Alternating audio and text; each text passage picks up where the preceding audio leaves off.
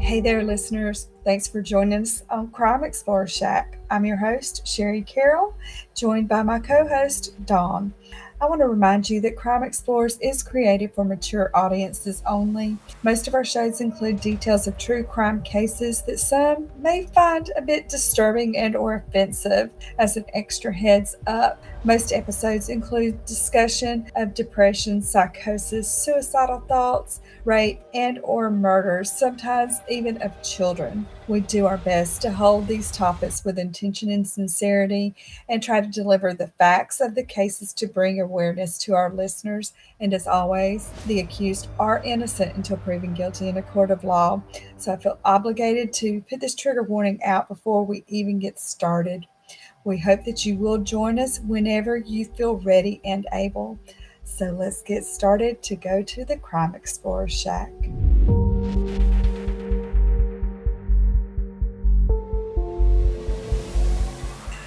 All right, hey everyone. Welcome to a new episode. I'm Sherry and I'm here with my co-host Dawn. Hi everybody. So this is possibly going to be a two-parter. I will try to cram it into one, but it is just such an intense case and there are so many factors. This actually may be a two-parter. That's okay. Yeah, Keep it the is. I just want to give it its justice. I want to be sure that I cover everything, and there is so many elements to this. And this case just really, it really got to me. I thought I knew some about it until I got into it. Oh man. So, yeah, I really didn't know because it happened a month, not even a full month after I was born in 73. Oh, okay. I didn't realize, not that you're old, I didn't realize that the case was that old. Yes, it happened May the 14th, 1973. And I was born April 20th of 73. So before we get started, have a couple of updates. One of the cases that we first covered together, Scott Peterson. Yes. The Scott Peterson appeal page, which is being headed up by Scott's sister-in-law.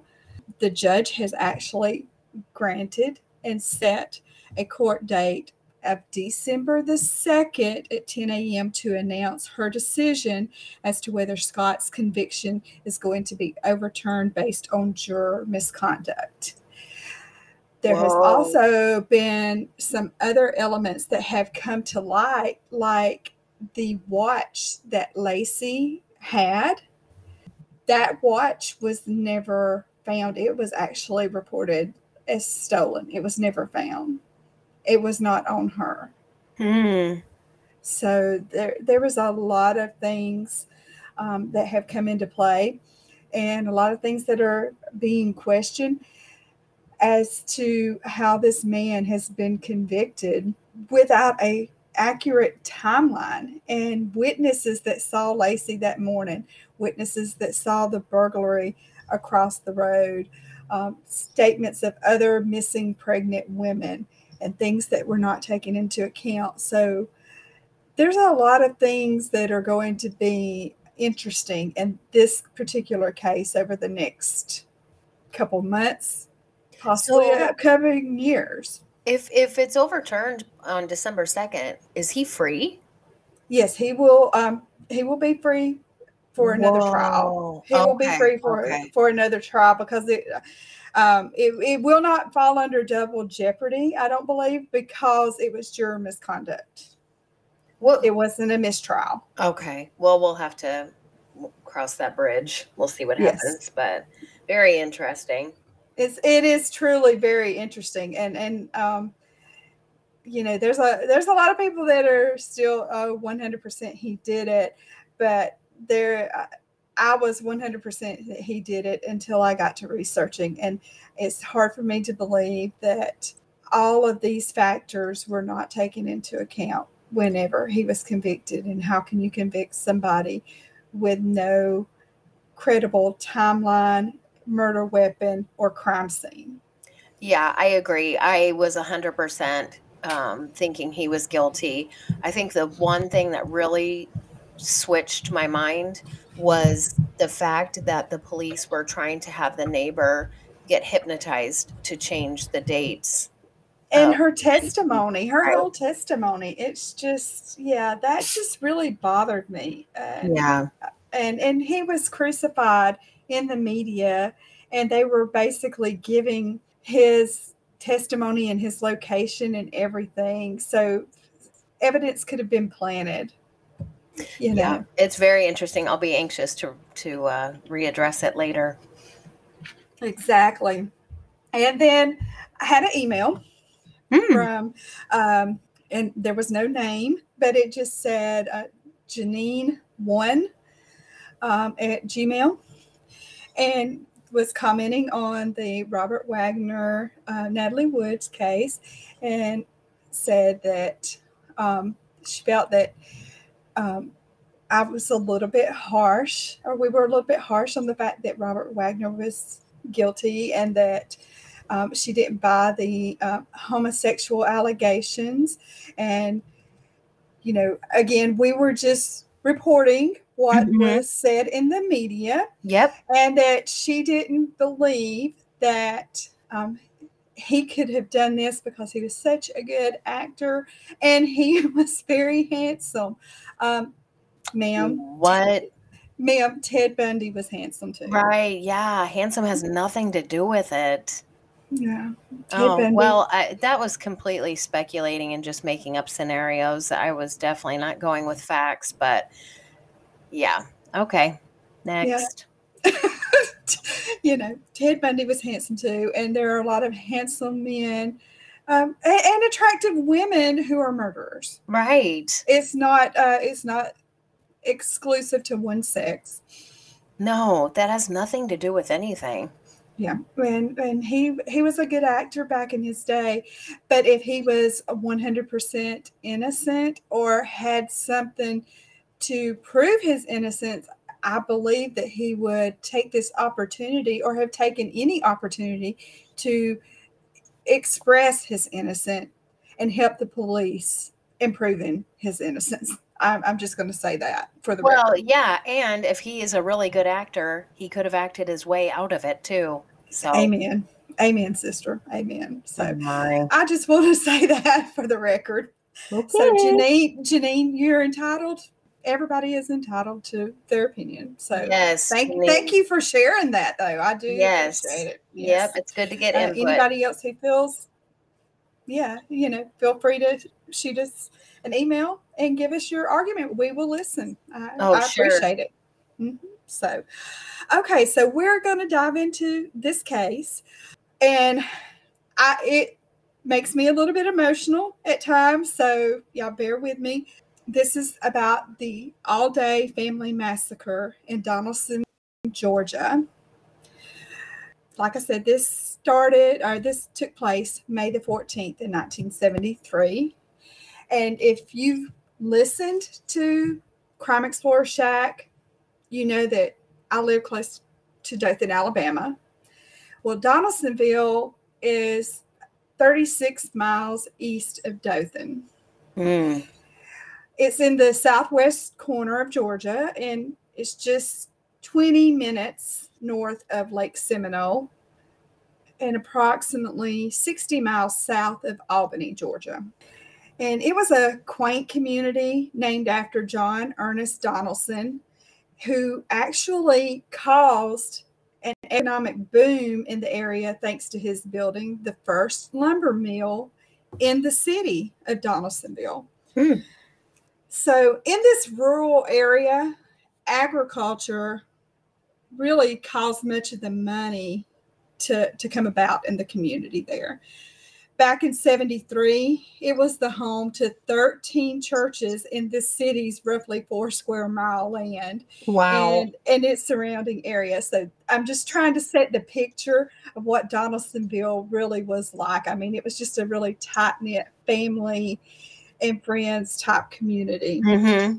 It also housed 2 schools, one that was the elementary school, and the other was a middle and high school combined, and it also had a public library. It was just a quiet, picturesque, farm, working class, down to earth type community. Mm-hmm. So, all in all, no one would ever picture that this quiet rural community would ever be rocked by the second worst mass murder documented in Georgia history. Hmm. The first was the Woolfolk murders of 1887, which Thomas Woolfolk killed 9 of his family members, Oh and my then God. he was later hanged. Wow. So the Alday family, I'll go on later to tell you about them. They just know that they were a really tight knit family. They all lived pretty much within the same farm area, on the same property, worked together, farming, deacons in the church. Mary was the secretary of the church. They taught Sunday school. Everybody in Donaldsonville knew the Aldays and talked about them being just pillars of the community.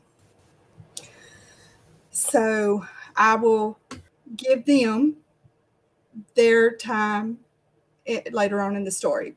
But I want to go back to how this all started. So, as much as I don't like to give the criminals their, time to shine, but I have to start with them to tell the story. So, actually, this takes place, it starts in Baltimore, Maryland, Poplar Hill Correctional Institute on May the 5th, 1973. What is Cause of Crime? Well, Cause of Crime is a true crime podcast that focuses on the cause of each crime. We focus on the killers. We focus on the disappearances. We focus on the murderers. We focus on parties that could be responsible. We dive into theories. We dive into different things that could have happened. But we also give our opinions, and we banter, and we talk about it, and we give different points of view because we're different people. Our primary focus at Cause of Crime is to focus on the victims and their stories and keep them alive. Keep their stories going. Keep their memories going. If they're long gone from this world or we just don't even know what happened to them, we want to keep them talked about. And that is our singular goal. My name is Tracy, and I'm the primary host and creator of Cause of Crime. I created this podcast for this reason and one reason only, to keep talking about people that need to be talked about, to keep doing this and using my voice to make sure I'm making some kind of difference. So if you'd like to join us and dissect each cause of crime with us, you are more than welcome to do so. My co-hosts are Dan and Chris, and they alternate each week. You can check us out on all podcasting platforms at 11 a.m. on every Wicked Wednesday, and you can join the Abnormals. It's fun here. Join us, won't you?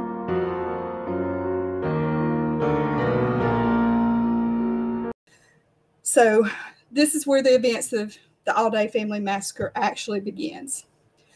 19-year-old Carl Isaacs was being held there at Poplar Hill Correctional Institute. He was actually born August 9th, 1953, to a father who abandoned him and to a mother that he absolutely despised. Oh. Carl had been a runaway truant most of his life. He had little to no self-confidence, poor self-image, and a major inability to control his anger issues. He was diagnosed with depression. He had a particular hostility towards women. He later prostituted himself out to a pedophile in exchange for room and board. Oh, gosh. And I want to go ahead and put it out there that this story talks about rape, violent murders, and it does contain some details that some may find troubling. So if that is offensive to you or troublesome to you, please just bypass this episode because it does contain some graphic details. Okay, I'll see you later, Sherry. I know it's troublesome. Oh, It gosh. is. Okay, I'm prepared. So, like I said, he later prostituted himself out to a pedophile in exchange for room and board one of the times that he ran away from one of his foster homes, and when he ran away from juvenile facilities that he was in. By 1970, Carl Isaacs was 16, and he was regularly stealing cars, burglarizing homes, and it was this very same year that he was arrested for the first time. A second arrest for car theft and breaking and entering into Maryland soon followed. And this led him into the Maryland Correction Camp, and he was sent to the minimum security Poplar Hill Correctional Institute. He was just extremely troubled from an early age.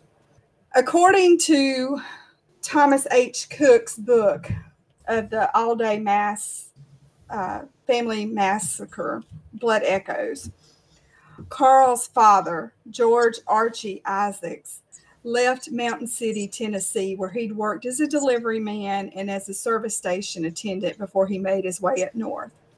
Once he was in Maryland, he had kind of taken on little odd and ends jobs to make ends meet. And to hear him tell it, Betty, who was Carl's mother, was, quote, his undoing. She was already married to a man named Carl Coleman. And Carl Coleman was the father of 4 of her children at that time. But this little fact did not stop George and Betty from going on with their illicit affair. But when Coleman found out about this affair, he went and signed a warrant against George that charged him with breaking peace between Betty and himself. So once arrested, George Isaacs served 40 days in jail, which blows my mind. I didn't know you could be arrested for basically having an affair when 2 parties are consenting adults, but I guess you could back in the 60s and 70s. And I've never even heard of those charges before. Breaking Me peace. either. That's interesting. Breaking peace, yes. So when he was released, he went back to Betty, but suspiciously, Coleman had disappeared into the wilds of West Virginia. So rumors began to spread that he'd been shot, though George would later, deny it. And George went on years later to describe Betty as a faithless wife who, quote, did nothing but sit around and drink. And he had fathered so many children with her during these next few years that later on, when Carl Jr. had gotten in trouble, he couldn't even remember the names nor the exact number of his offspring when he was questioned by the defense team psychologist. Wow. And he told the psychologist, quote, this is a quote from the psychologist, quote, I'm just trying to remember which one that was. End quote. Gosh. And Carl Jr. was the one who would later bring the dark blemish to the Isaacs name, which by no means was George Isaacs, a perfect role model for anyone. Right. Because George had had enough of the family life, and he had had enough of Betty turning all those kids against him, so he up and abandoned them. And he later on referred to him leaving the family and abandoning the kids as, quote, the dirty thing. That's how he referred to it. So I don't know. With his mom, Betty, either being drunk or shacked, Carl and his siblings were left to fend for themselves. Oh, boy. So they roamed the streets.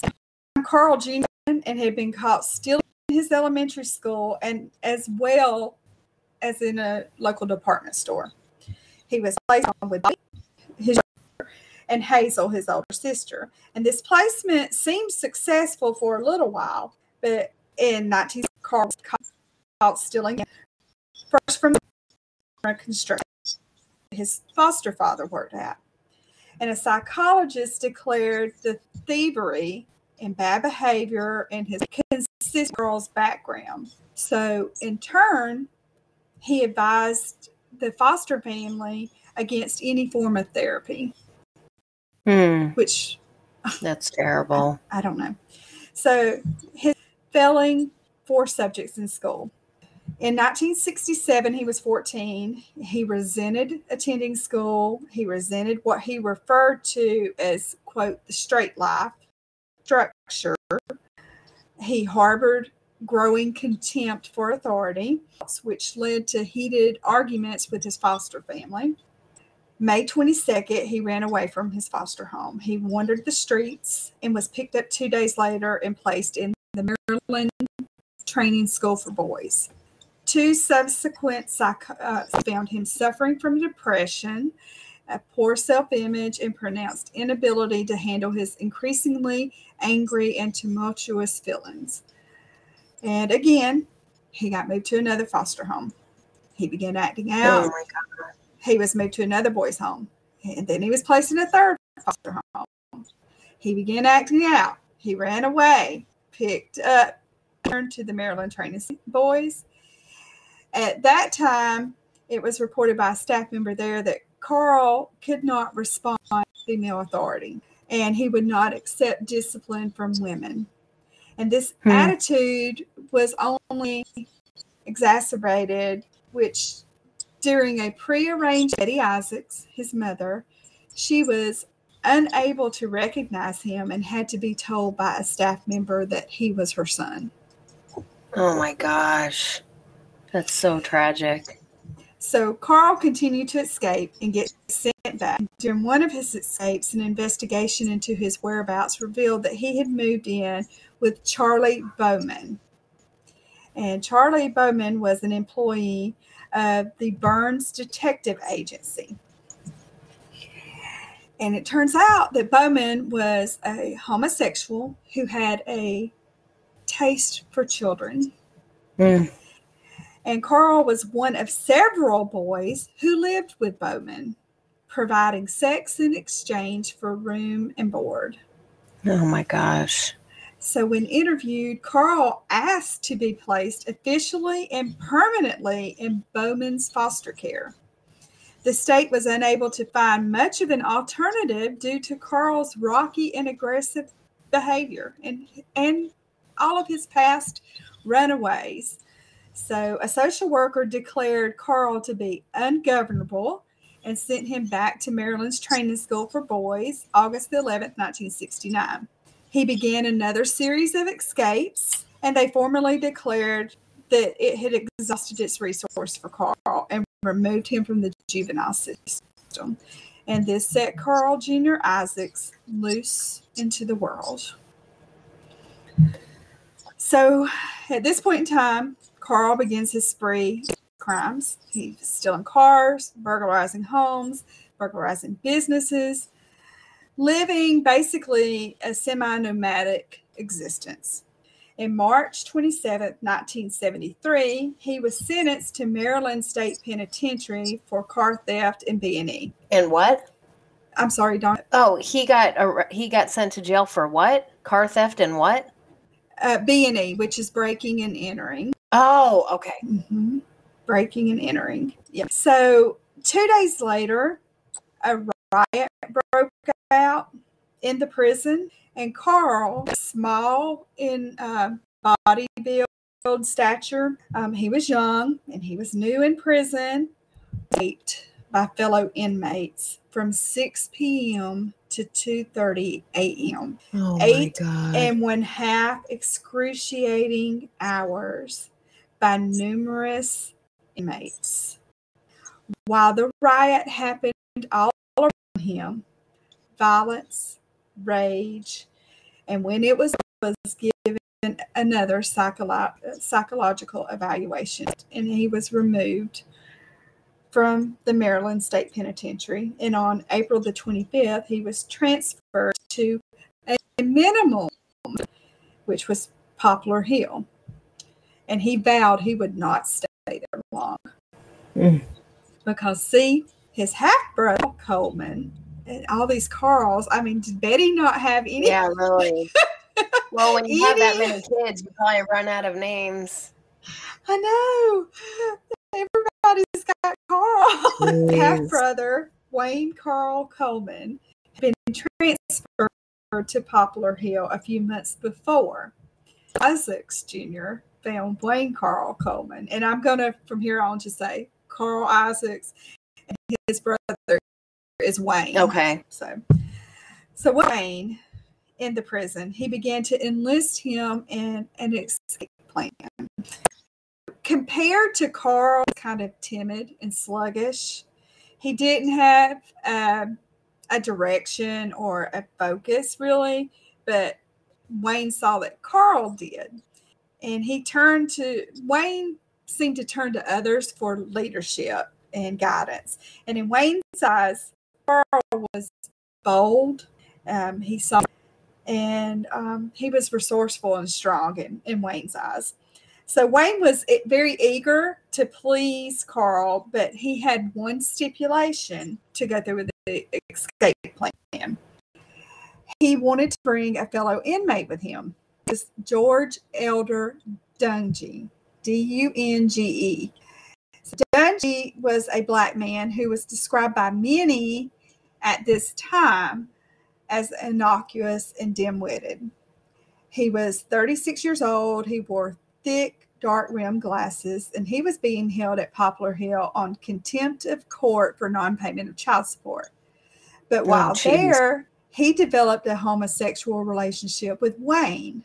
The crazy thing here is Dungy was just a few weeks away from being released from prison, but he still went along with his plan. Oh, my gosh. So for Carl Isaac's part, he had nothing but contempt for Dungy because he was a black man. And it was black men who had raped Carl during the prison riot. So this was a hard pill for him to swallow. But he went along with it because he really wanted Wayne, and he needed people to help him escape. So at 3 a.m. in the morning of May 5th, 1973, the trio of the Isaac, Coleman, and Dungy, they climbed through a bathroom window and hid in the surrounding woods. And after several hours, they made their way into Baltimore, where they stole a blue Thunderbird with the same ease of which they had just left Poplar Hill. But here's the part that just really grips me.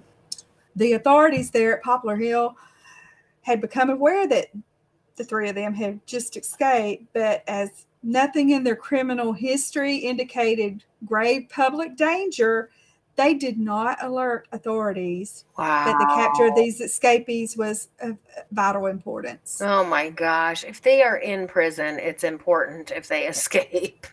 So they didn't let anybody know that they had escapees from this prison. Wow. So nobody knew. The public didn't know. And in their defense, I mean, there had not been any violence in their history, but they're escapees on the loose. So don't you think they might tend to be a little bit violent to protect their freedom at this point in time? Right. Just desperate. Exactly. Desperation will cause you to do a lot of things. Right. So Isaacs, Coleman, and Dungy remained in Baltimore for 2 days following their escape, and just aimlessly enjoying their newfound freedom before Carl Isaacs decided he wanted to pick up his 15-year-old brother, Billy. So Billy was living in Towson, the Towson area of Baltimore County, with a female friend, but didn't hesitate to hop on in and join Carl, as he really just looked up to Carl and Wayne. So now the four of them spent the next week just kind of driving around Maryland and into Pennsylvania, committing a multitude of home break-ins. And they got some cash and some guns and different clothing items. And the plan, according to Carl, was to head south to either Florida or go to Mexico and live the good life. They Mm-hmm. get some drugs and be drinking and just commit crime for the rest of their lives. So on Thursday, May the 10th, 1973, they were near McConnellsburg, Pennsylvania, still in a pickup truck. And 19-year-old Richard Wayne Miller, who was an upstanding young man, he was a member of the Future Farmers of America. He spotted his neighbor's truck being stolen. So he gave chase in his 1968 green Chevy Super Sport, and he then disappeared. Oh, no. So by Monday, May the 14th, 1973, the four of them, now in Richard Miller's car, arrive in Donaldsonville. And that's in Seminole County, Georgia. So here we are to the day in Donaldsonville. It was a really pretty day in South Georgia. The temperatures were around 73 degrees, and it was actually 7 degrees below the norm at this time of year. It's partly cloudy first thing that morning. Most of the clouds had burned off by 9 a.m., just slightly overcast, and the Alday family had started their routine. They just really had no idea what was about to transpire. To the whole county, not just Donaldsonville, Seminole County residents, the Alday family was just the epitome of Southern virtues. Ned and Ernestine Alday had eloped in 1935 and eventually become parents to 9 children. Wow. Yeah. And they had scrimped and saved until they could afford a small house in Donaldsonville before they saved enough to purchase the farm of their dreams and have a large farmhouse on River Road. By 1973, the Aldays River Road property was a working farm. It had animals and crops, and Ned and Ernestine lived in the big farmhouse with their youngest children, Faye and Jimmy. Their son, Jerry, had married Mary Campbell in 1970, and they moved into a trailer just a few miles down River Road from the farmhouse. They had a son named Chester, who everybody knew as Shuggy. Yep. As Shuggy lived with his wife, Barbara, whom he had married in 1969 in a trailer that was parked only a few yards from the big farmhouse. So the Aldays were considered hard workers who put back-breaking, exhausting work into their farm, and they were also considered religious churchgoers. There had never been a police or a court officer to enter the Alday home in an official capacity. No Alday had ever disturbed the peace, been on welfare, or any type of blight to the community in any way. Ernestine Alday spent the morning of May the 14th, as she usually did. She was cooking lunch and doing her household chores. She always cooked lunch so that everybody could come in from the field and sit down at the family table, and they would all eat together. I mean, just, Wholesome. Southern, just wholesome Southern tradition. And at noon, the Alday men arrived for lunch, bowed their heads for the traditional blessing, and then talked about the farm as they ate. Ned and Jerry were plowing a field, although it was at a slower pace than usual due to muddy patches from the recent rains. Jimmy had planned to finish plowing a flat field he had started and then plow the fields behind Jerry's trailer at lunch or after lunch, while Shuggy would go join his Uncle Aubrey on equipment borrowed from a neighbor to work a field up at the west part of the property. Well, their meal finished by 1 o'clock, and they all went their ways, leaving Miss Ernestine to clean up. At roughly the same time, the Isaac brothers and Coleman and Dungy were arriving into Seminole County after going so far as Jacksonville, Florida, turning around and heading back north again. I mean, these guys were just doing the most. So Carl Isaacs had noticed in rural Seminole County on the way to Florida And he felt that the area with its remote location and a really tiny police department would be the perfect spot for the criminal activity he had in mind. But despite the burglaries, they were out of money and they knew that they would soon be running out of gas. So they hoped that they would find some gas to siphon out and fill up the car, or both. And it was around 4 p.m. when he spotted... Yeah, go ahead. Are the police looking for them at this point? No. Okay. No. Nope. No bolo has been put out. Nothing. Okay. It's insane. Crazy. Yeah. Okay. It makes you sick, doesn't it? Well, yeah, just, they're just going about living their lives, and then you hear these bad guys are in town. It just, what's coming. It's just so sad and scary and makes your stomach hurt. And somebody, when I posted the promo that I was going to be talking about this show, because I've had a lot of people ask me to do this episode. And when I posted the promo, somebody here, because this is less than an hour away from my house. Right. And somebody said, this is when we started locking our doors in Dothan. Oh, that's sad. And, that's the type of environment we had here. And, everybody just kind of felt safe until this point in time. So, okay. Yeah. So it was about 4 p.m.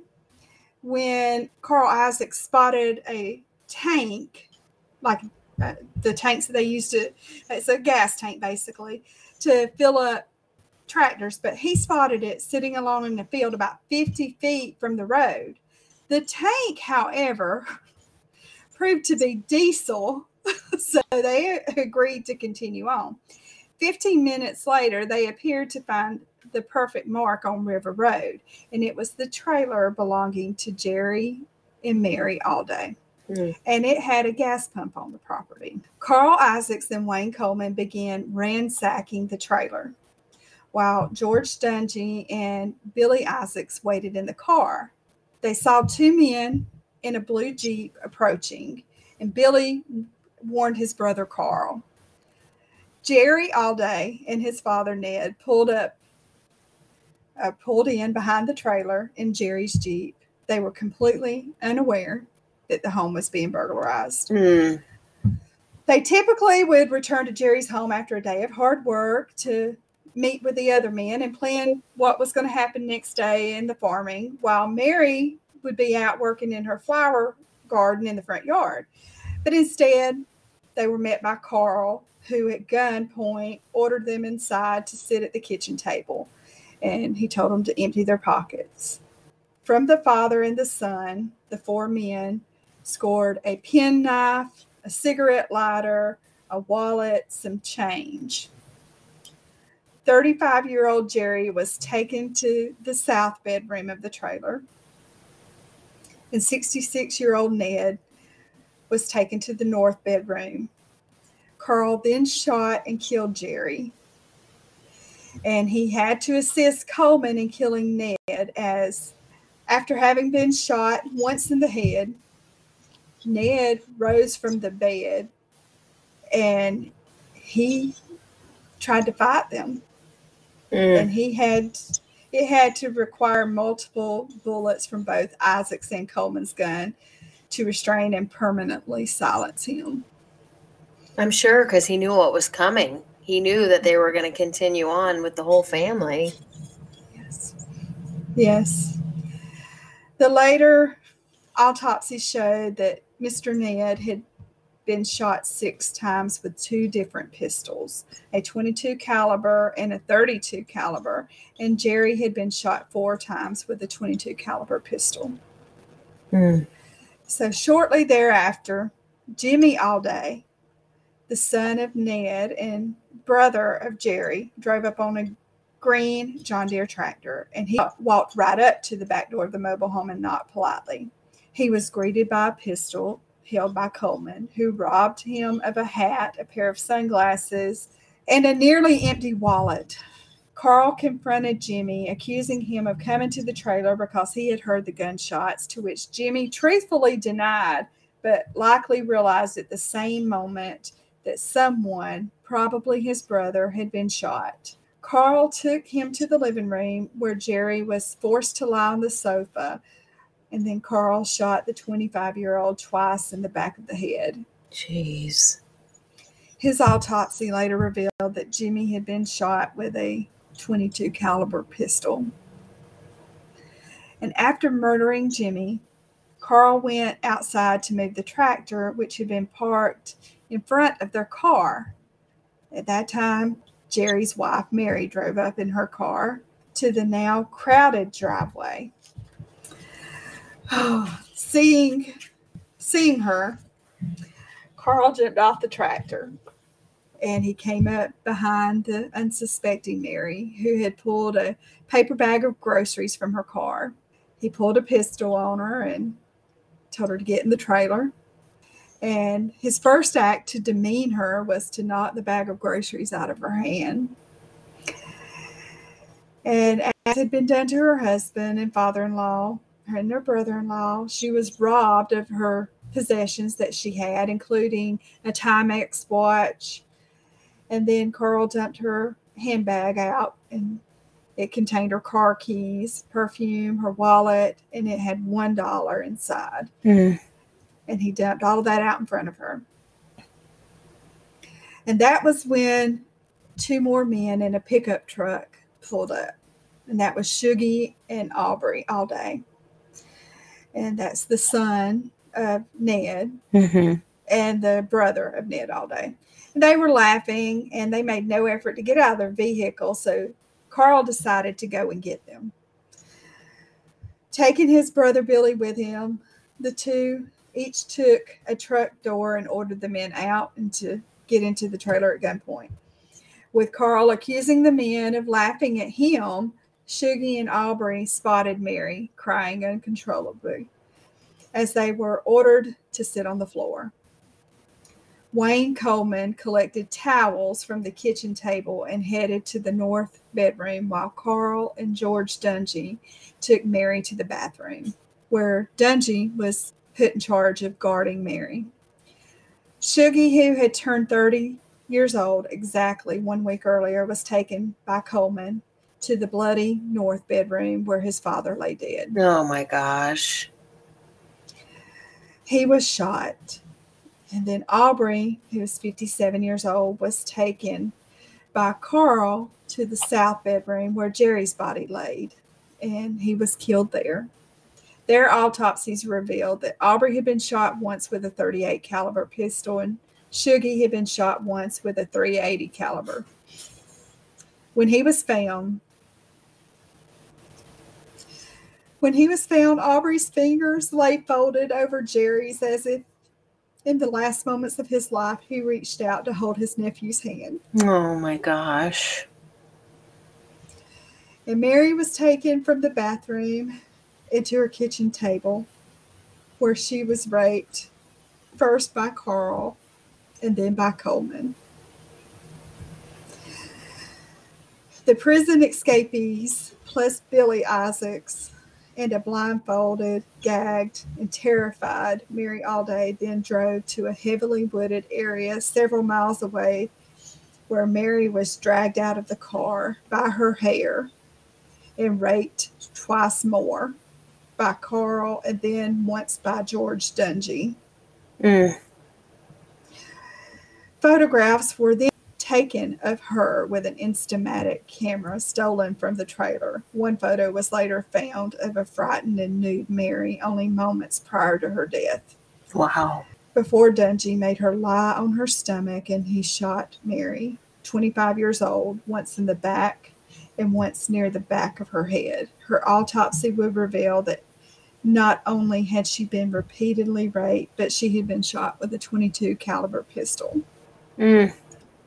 So at this point in time, the four men abandoned Richard Miller's car, which was nearly out of gas, in the woods close to where they left Mary's body, and they took her car, which was a blue and white Chevy Impala, and they later abandoned it in Alabama. Wow. Family began to wonder why they're not coming home later on, Right. Yeah. Some of the neighbors see these guys drive by. So they saw Richard Miller's car drive by, Carl Isaacs driving it, and Mary's car behind it. Mm-hmm. And then they see it come back. And it turns out that I believe it was Dungy had forgotten his wallet or something in the prison, in the trailer. He had forgotten some kind of thing that would link to him in the trailer. So they went back and got it. So, I mean, not only did they just leave from there and head out, but they took the time to go back. So it is crazy to me. So the murders shocked and terrified this close-knit community of Donaldsonville. It brought the community closer together. The Alday neighbors stopped by the farmhouse on River Road to bring them food, tried to give small to help with whatever they could. In Colquitt, Georgia, which was the hometown of Campbell Alday, and it was just 18 miles away from where the crime. They had their own, they were agonizing too. The terrifying details, the details of this tragedy were actually kept from her mother because she was also a diabetic. Miss Campbell was only told that Mary had been shot and died instantly from her wound. And a neighbor unintentionally revealed to Miss Campbell all the facts about Mary's last moments, including that she was and that she had witnessed the murders herself. Oh my God. And then she let it slip that she had been found nude. So it was really too much for Miss Campbell, and she sank into a diabetic coma shortly after learning these details, and she died a few hours later. Oh, wow. So that's crazy. Many of the say that her death made her the 7th victim in all of this. And they say that the Isaacs should have just they technically could have just put a gun to her head as well. The victims. On May the 17th, social and commercial activities came to a halt in Donaldsonville and Seminole County as the began. The mayor had called for a day of mourning, and the community responded by closing all the stores downtown. The streets were deserted, and by the time the funeral services began for Ned, Aubrey, Shuggy, Jerry, Mary, and Jimmy, nearly all the townspeople joined together at the Creek Baptist Church. And this is the church that Ned actually helped to build. And the Alday men and Mary had been officers and teachers in its Sunday school, and it's where Shuggy and Barbara and Jerry and Mary had all married. And It was just, the church itself was not even equipped to handle 6 full-size coffins and the expected large number of attendants. So the decision was made to have the services on the cemetery grounds to accommodate it, all who wanted to attend. And there were so many floral arrangements that were delivered that flowers were stacked on flowers around the coffins and the graves. And I'll post a picture on Facebook and Instagram and TikTok so people can see this. Various state dignitaries attended. Carter's mother, he was the governor at that time. And it's crazy because later he was president. But Governor Jimmy Carter, Lillian, or Miss Lillian, as she was affectionately known, and his special assistant. And eulogies were given for the victims. And Ned was remembered for being lively and for his sense of humor. And Aubrey, who left behind a wife and 6 children, was remembered for his skills as a farmer. and his love of hunting and fishing. Shuggy was remembered for his strength and his comedic nature. Jerry remembered for his quiet dignity. And Mary was remembered for her work in social service and her devotion as a wife. Jerry was remembered for his youthful energy, his pranks, and his love of looking at facts in the family encyclopedias.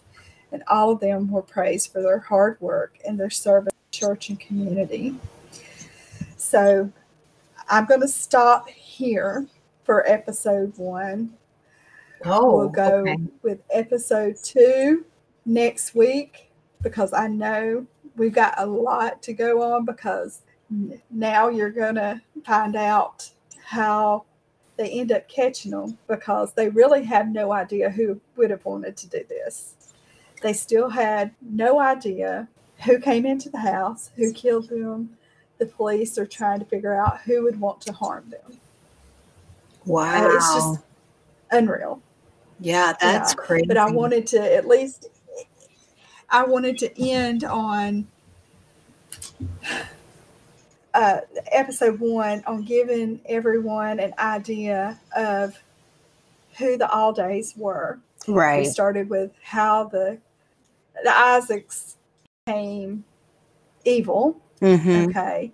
And then how good the Aldays were. And their tragedy, Miss Ernestine, Ned's wife, her tragedy didn't end when they passed away. It continues on. It's just tragic. It doesn't end. It continues on. So episode 2 will begin next Thursday. And if you follow Crime Explorers, you can actually subscribe on YouTube. Oh, not YouTube. Let me change that. You can actually subscribe. And if you subscribe, you'll be able to go ahead and listen to it. So if you follow on Apple or Spotify, you'll be able to go ahead and listen to it. So I will have it all uploaded, but it will be, if you want to follow it and subscribe, you can go ahead and catch it when this one drops. So stay tuned for us next week for part 2 of the Alday Massacre. Bye, guys.